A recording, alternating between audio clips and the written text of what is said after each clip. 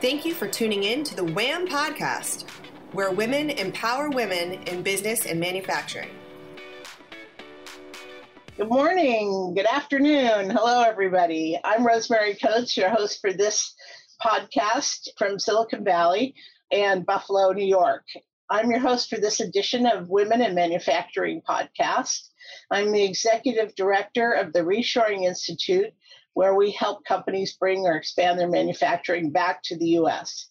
I also run a global supply chain firm that's called Blue Silk Consulting, where I help clients with their global supply chain projects and where I also do quite a bit of expert witness work these days. On these podcasts, we interview accomplished women all across America, and we ask them to share their experiences with us and give us some insights for women leaders in America that we can all learn from. And so today I'm really excited for having my guest, Christine Howard. Christine is the founder and CEO of EBH Consulting and StartupFundHub.com, a firm that's focused on education and management consulting and helping companies find and apply for non-dilutive funding, which she's going to describe here in a minute, such as grants. She's helped lots of firms raise funds for their work and their causes, including the Reshoring Institute. So welcome, Christine. Glad to have you today. Hey, thank you for having me. Yeah, I'm glad I can be here. It's the day after daylight savings time adjustment, and I think we're all feeling the effects of it, and I'm slow going. So yeah, EB Howard Consulting, full service, non-dilutive development firm. We help our clients find funding, apply for funding, and measure the outcomes on funding. How did you get started in this industry? It's not something that, a kid in high school is saying, I think I'm going to go into fundraising, right? Or evaluation for that matter. So my path is not a straight path. And this is something, you can be reassured that your path is not going to be a straight path. I went to graduate school for the most unlikely of unlikely things. I was an archaeologist with a minor in statistics, and I loved archaeology. It's great. However, it's not as romantic as the movies would paint it, with Indiana Jones or Lara Croft Tomb Raider. You're cold, you're wet, you're dirty, you get paid barely minimum wage, you don't have health insurance. And I was working on my dissertation at the time for my PhD, which I never finished. And I was working on it. I was getting frustrated and I wanted to have a car that didn't break down. And I wanted to be able to afford, utilities and health insurance and those sort of things. Things, huh? Small things, not asking too much. So I was in graduate school and I ran across an ad that was posted. It was a multidisciplinary project that involved the Department of Chemistry, the Department of Epidemiology, and the Anthropology Department. They were looking for a program coordinator, director. It was to oversee this data collection project where we were collecting data. It was from the modern archaeological record. So everything post 1930, when there was requirements for landfills that said you can't just put whatever you want into a landfill. You can't put plutonium and baby diapers and whatever the heck you want. There's regulations about what actually can go in nowadays. And we were looking at the modern archaeological record and the related health effects from landfills if there's a water source going by and what would happen. And I know people may or may not know about Love Canal, which is not too far from Buffalo, New York. It's about a 30-minute drive. And it's the story of when we were growing up, for sure. Yep. Yeah. And, what we were looking at is in the Buffalo area, in the southern part of the city, like a first-tier suburb. And it was, people, Love Canal is still fresh in their mind. Everybody's well aware of what transpired. It was a landfill. There was high rates of cancer, high rates of autoimmune issues. And, we were looking at the study, in a suburb where they were starting to see not necessarily cancer, but autoimmune, hepatitis-related issues, sterility. And we were looking at the data set and, it was because there was a landfill that was leaching into the water source. And this was years and years and years ago. Nothing became of it. Our data was inconclusive at the end of the day. And there were so many other factors involved. There's a major airport nearby. There's a crushed stone place where they grind up stones. So there's all sorts of things going on that could contribute to these health effects. It wasn't necessarily the landfill. So all of that being said, I was working with the PI on the project, and he's like, hey, I got a friend who's starting a firm. He's like, you like statistics and data collection. You seem to eat it up. You should apply. He's looking for somebody to be an evaluator. And I'm like, what the heck's an evaluator? It was completely unheard of. Turns out there's a whole social science research field based upon measuring outcomes. Did not know this at the time, but here I am in graduate school. Did no idea. And then went to work for an evaluation firm. And I was there for almost 10 years. What does evaluation firm do? Evaluation, they measure outcomes. So it's, there's different fields and sectors. So this one focused on education. So you can measure, if you receive federal funding or state funding, there's reporting requirements. Did you do what you said you were going to do with the grant dollars you received? If you had an after-school program and you served 150 kids, demonstrate the evidence that you served 100. Grant or funding monitor. Kinda, but it's more social science research methodologically based. So it'd be like demonstrating, does your after school program contribute to improve grades? Is there evidence of that kind of measurement and accountability? So I was there for almost 10 years and, and I want to be very clear about this. I by no means want to say anything disparaging about my previous employer, but the situation was I was offered equity partnership. I had a really great performance review. I got a bonus. I had a raise. And this was in the time from like September all the way till I was just about laid off in that next July.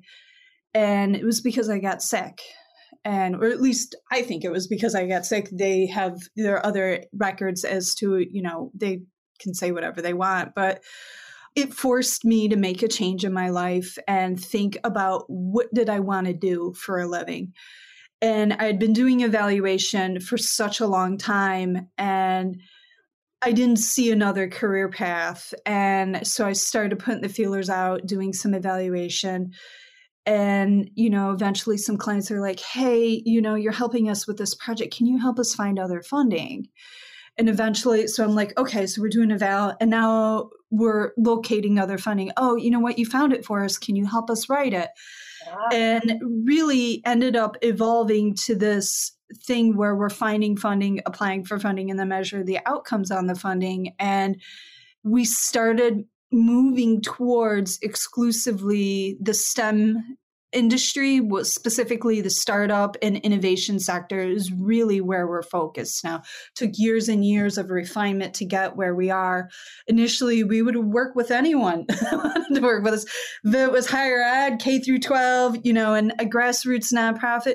So we were a little bit all over the place, but now we're really focused on innovation, and it must have a STEM base, and it must have, there must be some greater impacts for it. So yeah, sure, we could work with a nonprofit, but they have to be doing something for economic development, much like what reshoring does. So if you're working with startups, this idea of dilutive and non-dilutive funding comes into play there. Can you sort of define those things for the audience? Yeah, so dilutive funding means they're going to take equity or slice of the pie. So if you own 100% of your pie, the slice of, if you think about it in terms of a pie, you have this big, great, fantastic pie, your ownership of a company, but they want a slice of it. So it may be 5%, 20%, whatever it is. Venture capital firms tend to want a slice of the pie.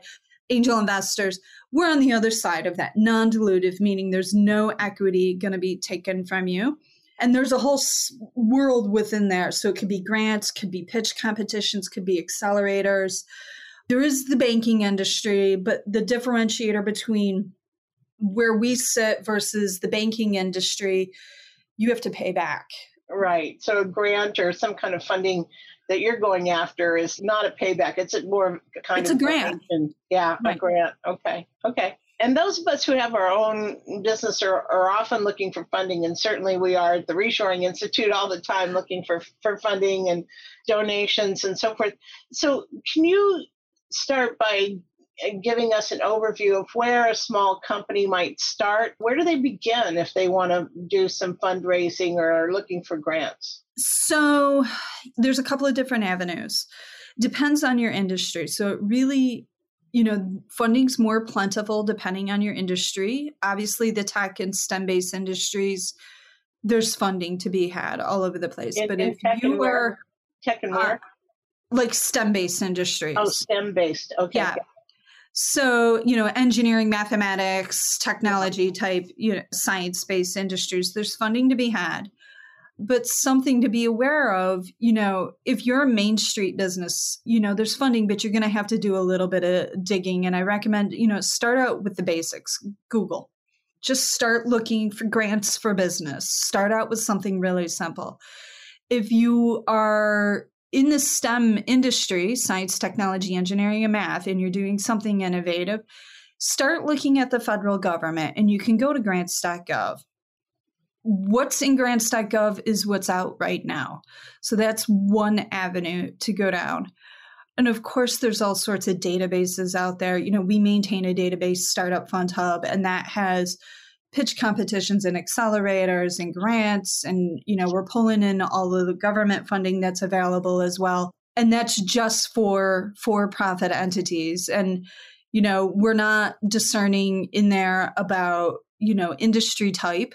So if we find something that's for small business, we're going to put it in there. We don't always catch everything, but we try to. We try to find everything we can. Okay, so a small business by themselves could go and Google or look at grants.gov, but you help with all kinds of fundraising in a little different way, right? I mean, can you sort of describe broadly what kind of services you provide? Yeah. So the first one is we'll build a funding menu for a client, and we typically can map for sure a year, but sometimes we're lucky enough to map 18 months to 2 years out. And really it's a roadmap of the funding opportunities that are coming out right now that you're eligible for and that also aligns with your industry. So yeah, you can go do a Google search. Yeah, you can build your own spreadsheet. But we're going to curate and vet that funding opportunity to make sure, one, that you're eligible. That's incredibly important. You don't want to find something on there that's, meant for after school programming or vascular surgery if you're in, autonomous driving. So we can vet those funding opportunities, reach out to funders, have conversations with them. We don't tell them who our clients are, but we check for that extra nuggets of information that you're not going to find on a website. We'll talk to program officers and say, hey, we got a client that's doing this. What can you tell us? Should they choose to put in an application? And we get all sorts of extra information back that we're just not going to get. They'll say, hey, when you submit this document, make sure it's labeled this way, or make sure that when you're putting in your proposal, it covers XYZ or something to that end. So it's extra nuggets of info that you're not going to find anywhere else. Yeah, because, having had this experience trying to find funding for the Reshoring Institute, and, you can Google it and you can spend, the next 6 months. Days. Yeah, trying to wade through all the government sites, but it's next to impossible unless you get help. It's just really for an ordinary person just trying to search on this stuff. And, most of us as entrepreneurs also need to run our businesses. So right. We don't Let us take it off your plate for you. That's really it. Let us take it off your plate. It's going to take us about 30 days because, yes, we got to chase people down and have conversations with them. And, with COVID going on, sometimes they're more responsive than, if we reach out to them via email versus picking up the phone because everyone's phones don't quite, port over to their private residence or anything like that. But yeah, it'll take us about 30 days and you'll know the landscape. You'll know what's going on. You'll have a timeline. You'll know who you should be talking to. So, for example, if you're going to go for a specific pitch competition, if you got questions, you got a phone number or an email of that person that you should be talking to. If it's Rosemary, you need to know that you should be talking to Rosemary. Yeah, right. So tell us about a few success stories that you've had and in writing or getting funds for either startups or small businesses? We have so many. And when they come through the door, we celebrate. Our team's so excited when we find out a client gets funded. And it is a competitive landscape. So, just to be really transparent about it, anyone that says to you that they have 100% success rate or 75% success rate, I would be suspect. You're not always going to get funded. So what is the average success rate? It depends on the agency. So there's so many variables at play. So, one, I come right out of the box and say success rates are bad measure outright.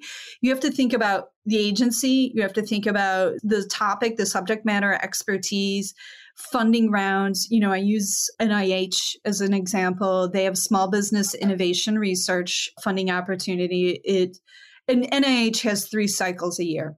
Those are different reviewers in each cycle, and you may not have the same set of reviewers for each and every single proposal. So NIH or a company may have money available, and then you write a grant and apply for it, and then they do this whole review process, right? Yeah. So you would submit your proposal, you wait, it could be upwards of 6 months before you hear back from them, you get your scores back. The scores you get in, round 1 and you were to resubmit in round 2, you might not even have the same reviewer. So when we're talking about success rate, I think about it like there's so many moving parts to the review process. One, we don't know that if the reviewers are subject matter experts at all. Mm-hmm. We don't know if they're commercialization experts in any way, shape, or form. So there's a lot we don't know about that. Like it's just blind. Right. You're not going to know that information. But going back to success with our clients, we've had clients, I'm trying to think of a few really good examples. We've had clients, with real-time water contamination detection, to be able to demonstrate proof of concept. We've had others in the biomedical industry also be able to demonstrate proof of concept. We've had clients go through pitch competitions and make it to like the semifinals, the second place, and get a small chunk of cash in pitch competitions. And, we've been really excited to see them, just any money coming in the door is good. They've been able to use our funding menus to be able to strategize and decide who are they going to apply to, when are they going to apply to them, because where you are now as a company may not be where you are in 6 months. You may not be in the same spot a year from now. So as you're evolving and growing, there's different things that you want to consider.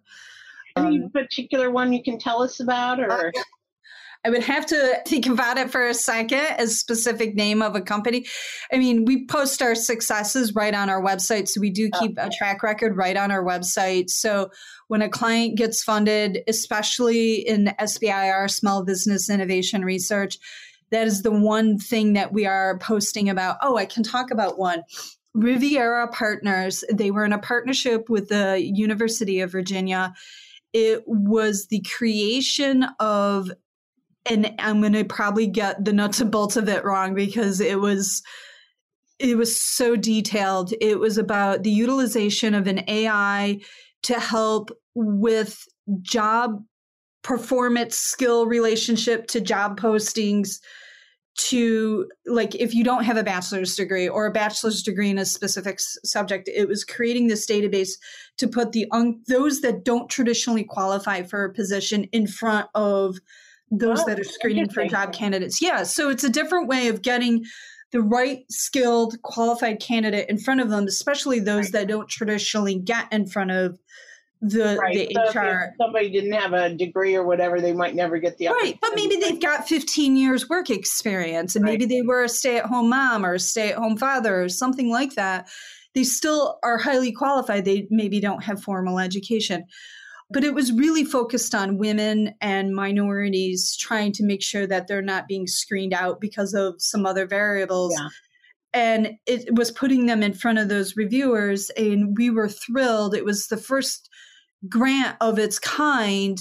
And they got $1 million to demonstrate proof of concept out of NSF. So we were like just demonstrating proof of concept and getting $1 million.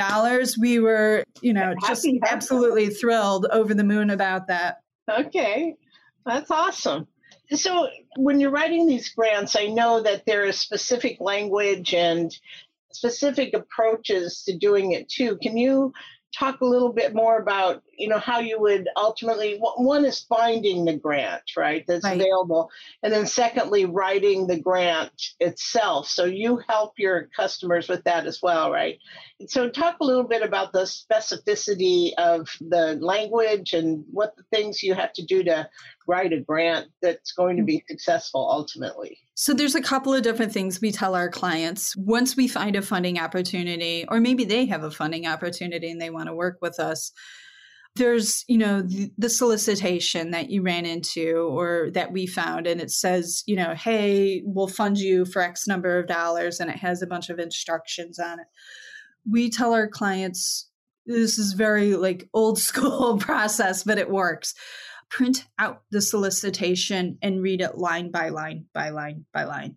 And if you can't meet the criteria of that solicitation without a doubt, without question, don't go near it. And it's simply because the landscape is that competitive, and we wouldn't want anyone chasing something they're not 100% ready for. Gotcha. So if you can go line by line by line and say, yeah, we can do this. We can meet their criteria. We can talk about it. We have evidence. We're ready to go. We can demonstrate proof of concept. NSF, SBIR seed funding to demonstrate proof of concept. They have a pitch competition. And if you can't, I don't even want to call it a pitch competition. It's a pitch. They ask you 4 questions before you can even submit a proposal. And if you can't answer those 4 questions, you shouldn't be applying. So there's that. Read the directions. Make sure you can answer all the questions. The other thing that we tell our clients is if it's less than 30 calendar days away, no good will come from it. You will not be funded simply because there's so much paperwork involved. There's so much documentation, let alone the proposal preparation component of itself, especially in the federal funding space. If you're trying to race to the deadline and you're scrambling to get accounts approved, active and valid, and upload and all of the supporting documentation that goes with just the proposal, 30 days is not enough. And we tell our clients 60 to 90 days is the sweet spot.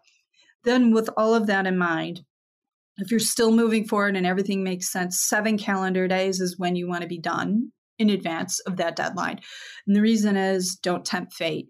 If the internet can go down, your computer can die. I think it's a lot about planning, scheduling. It's strategy and reading and just simply following the directions. That's one thing that I was so impressed working with your team, you and your team, is the organization structure, the project management, the on time. I mean, every time I talked to you on the phone, we'd say, 10 o'clock, and man, you were there at 10 o'clock. We're not messing around. Yeah. I mean, it was really it felt very effective and structured, and it felt good. I knew you were taking care of things for us, so that's great. Right. So timelines. And it's just, if you can meet those deadlines, be done 7 calendar days in advance and have your documentation in order, really it comes down to just really follow the directions. And if you can get past all of that, then you're in for deep consideration. You also use some tools though, right? I mean, you have some software that you're using also that helps you, right? Well, yes, with writing and project management and, also with some research as well. So, Grammarly is our best friend. We love Grammarly because, man, even when we write, we can write the word "the" twice and not know it. Yeah. And it can happen to anybody. But having a second set of eyes, even with our team, there's 6 of us now, and we have someone doing copy editing and doing critical review, like going through and say, did you answer this clearly enough? We still need second sets of eyes, sometimes third sets of eyes, even from the client. We expect them to read their own proposal, make sure we can't do it in a vacuum.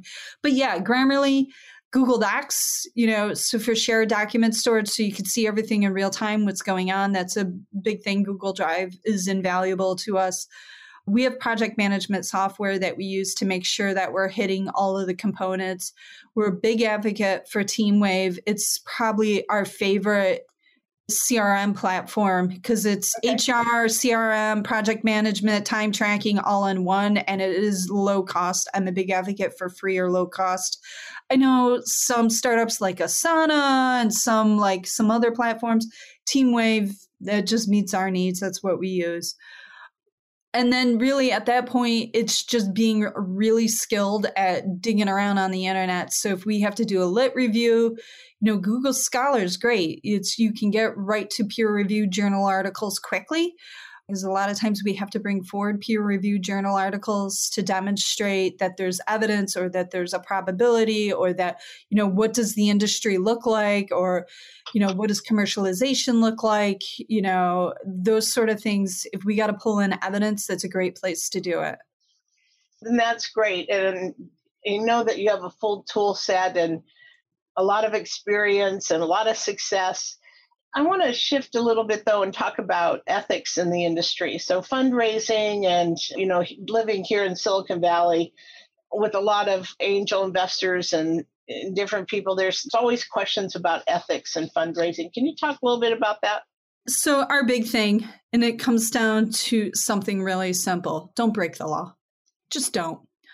If they're not enforcing a regulation right now, doesn't mean they won't be enforcing a regulation down the road. And we use grant writing as a really good example of this. In the federal space, there's specific allowables and unallowables on how you can utilize your grant dollars. And there's a perception, in the startup community that you can do contingency fees or that the grant writer can be paid out of the grant. And it's an unallowable expense. You won't even get funded if you state you're going to misuse your dollars. So, if you're applying for a $250,000 grant and you say, well, we're going to write the grant writer in, but the grant writer can't make the funder fund you. That's one. And two, you're trying to use those dollars to pay for services rendered prior to the grant award. They're pretty specific about it. I see. You can't even do that. You can't even pull out of that. These have to be paid separately. Right. And any reputable. Yeah, because you're providing services prior to the awarding of the grant.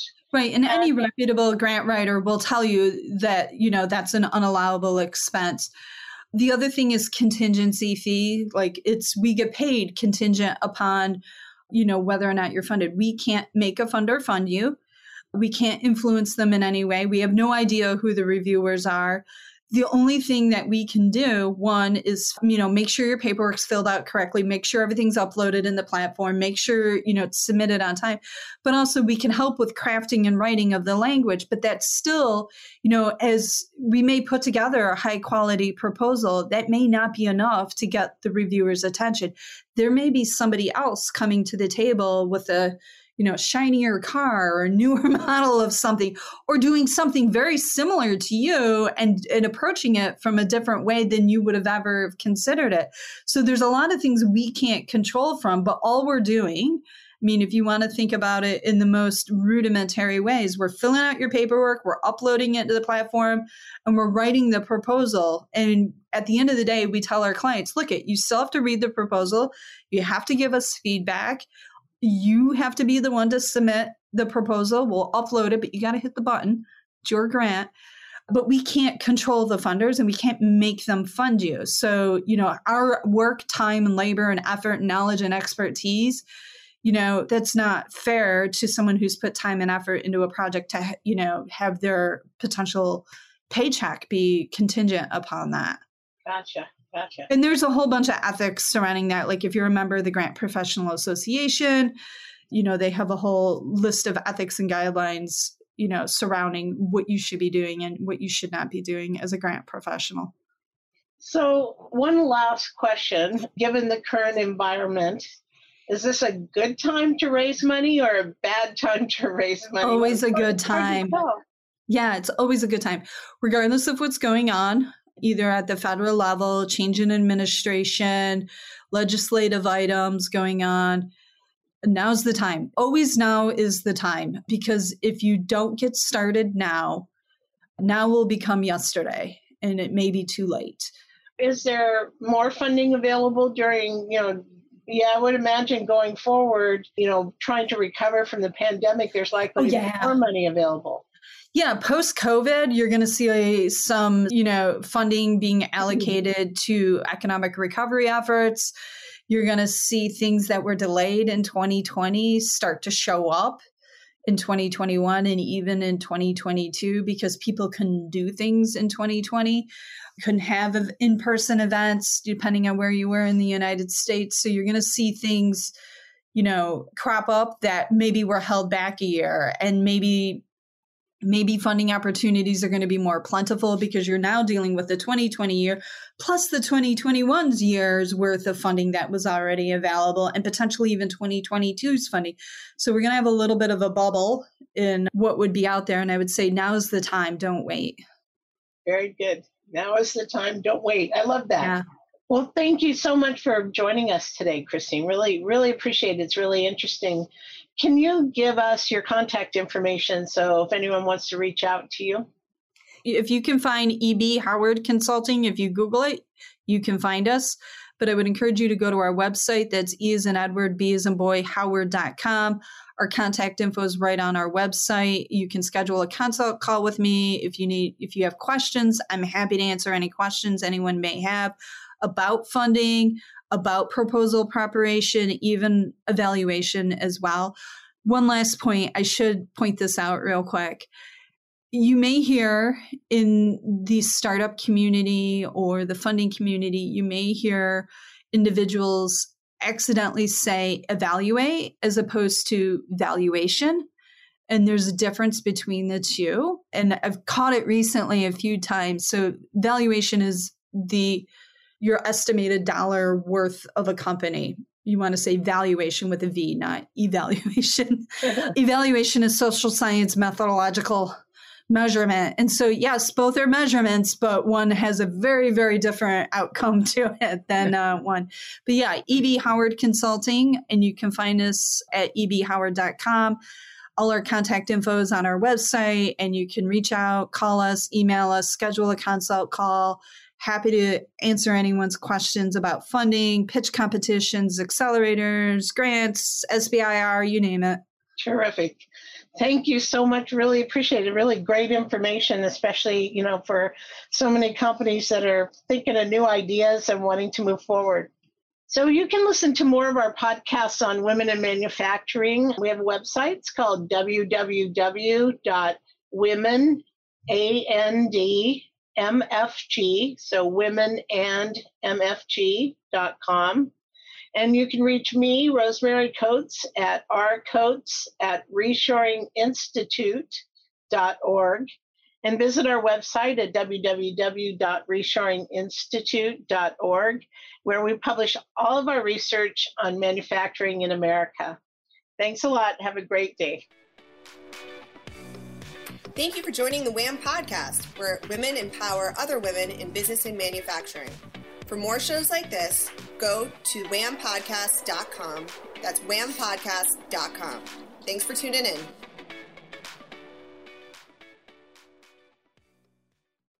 This podcast is a part of the C-Suite Radio Network. For more top business podcasts, visit c-suiteradio.com.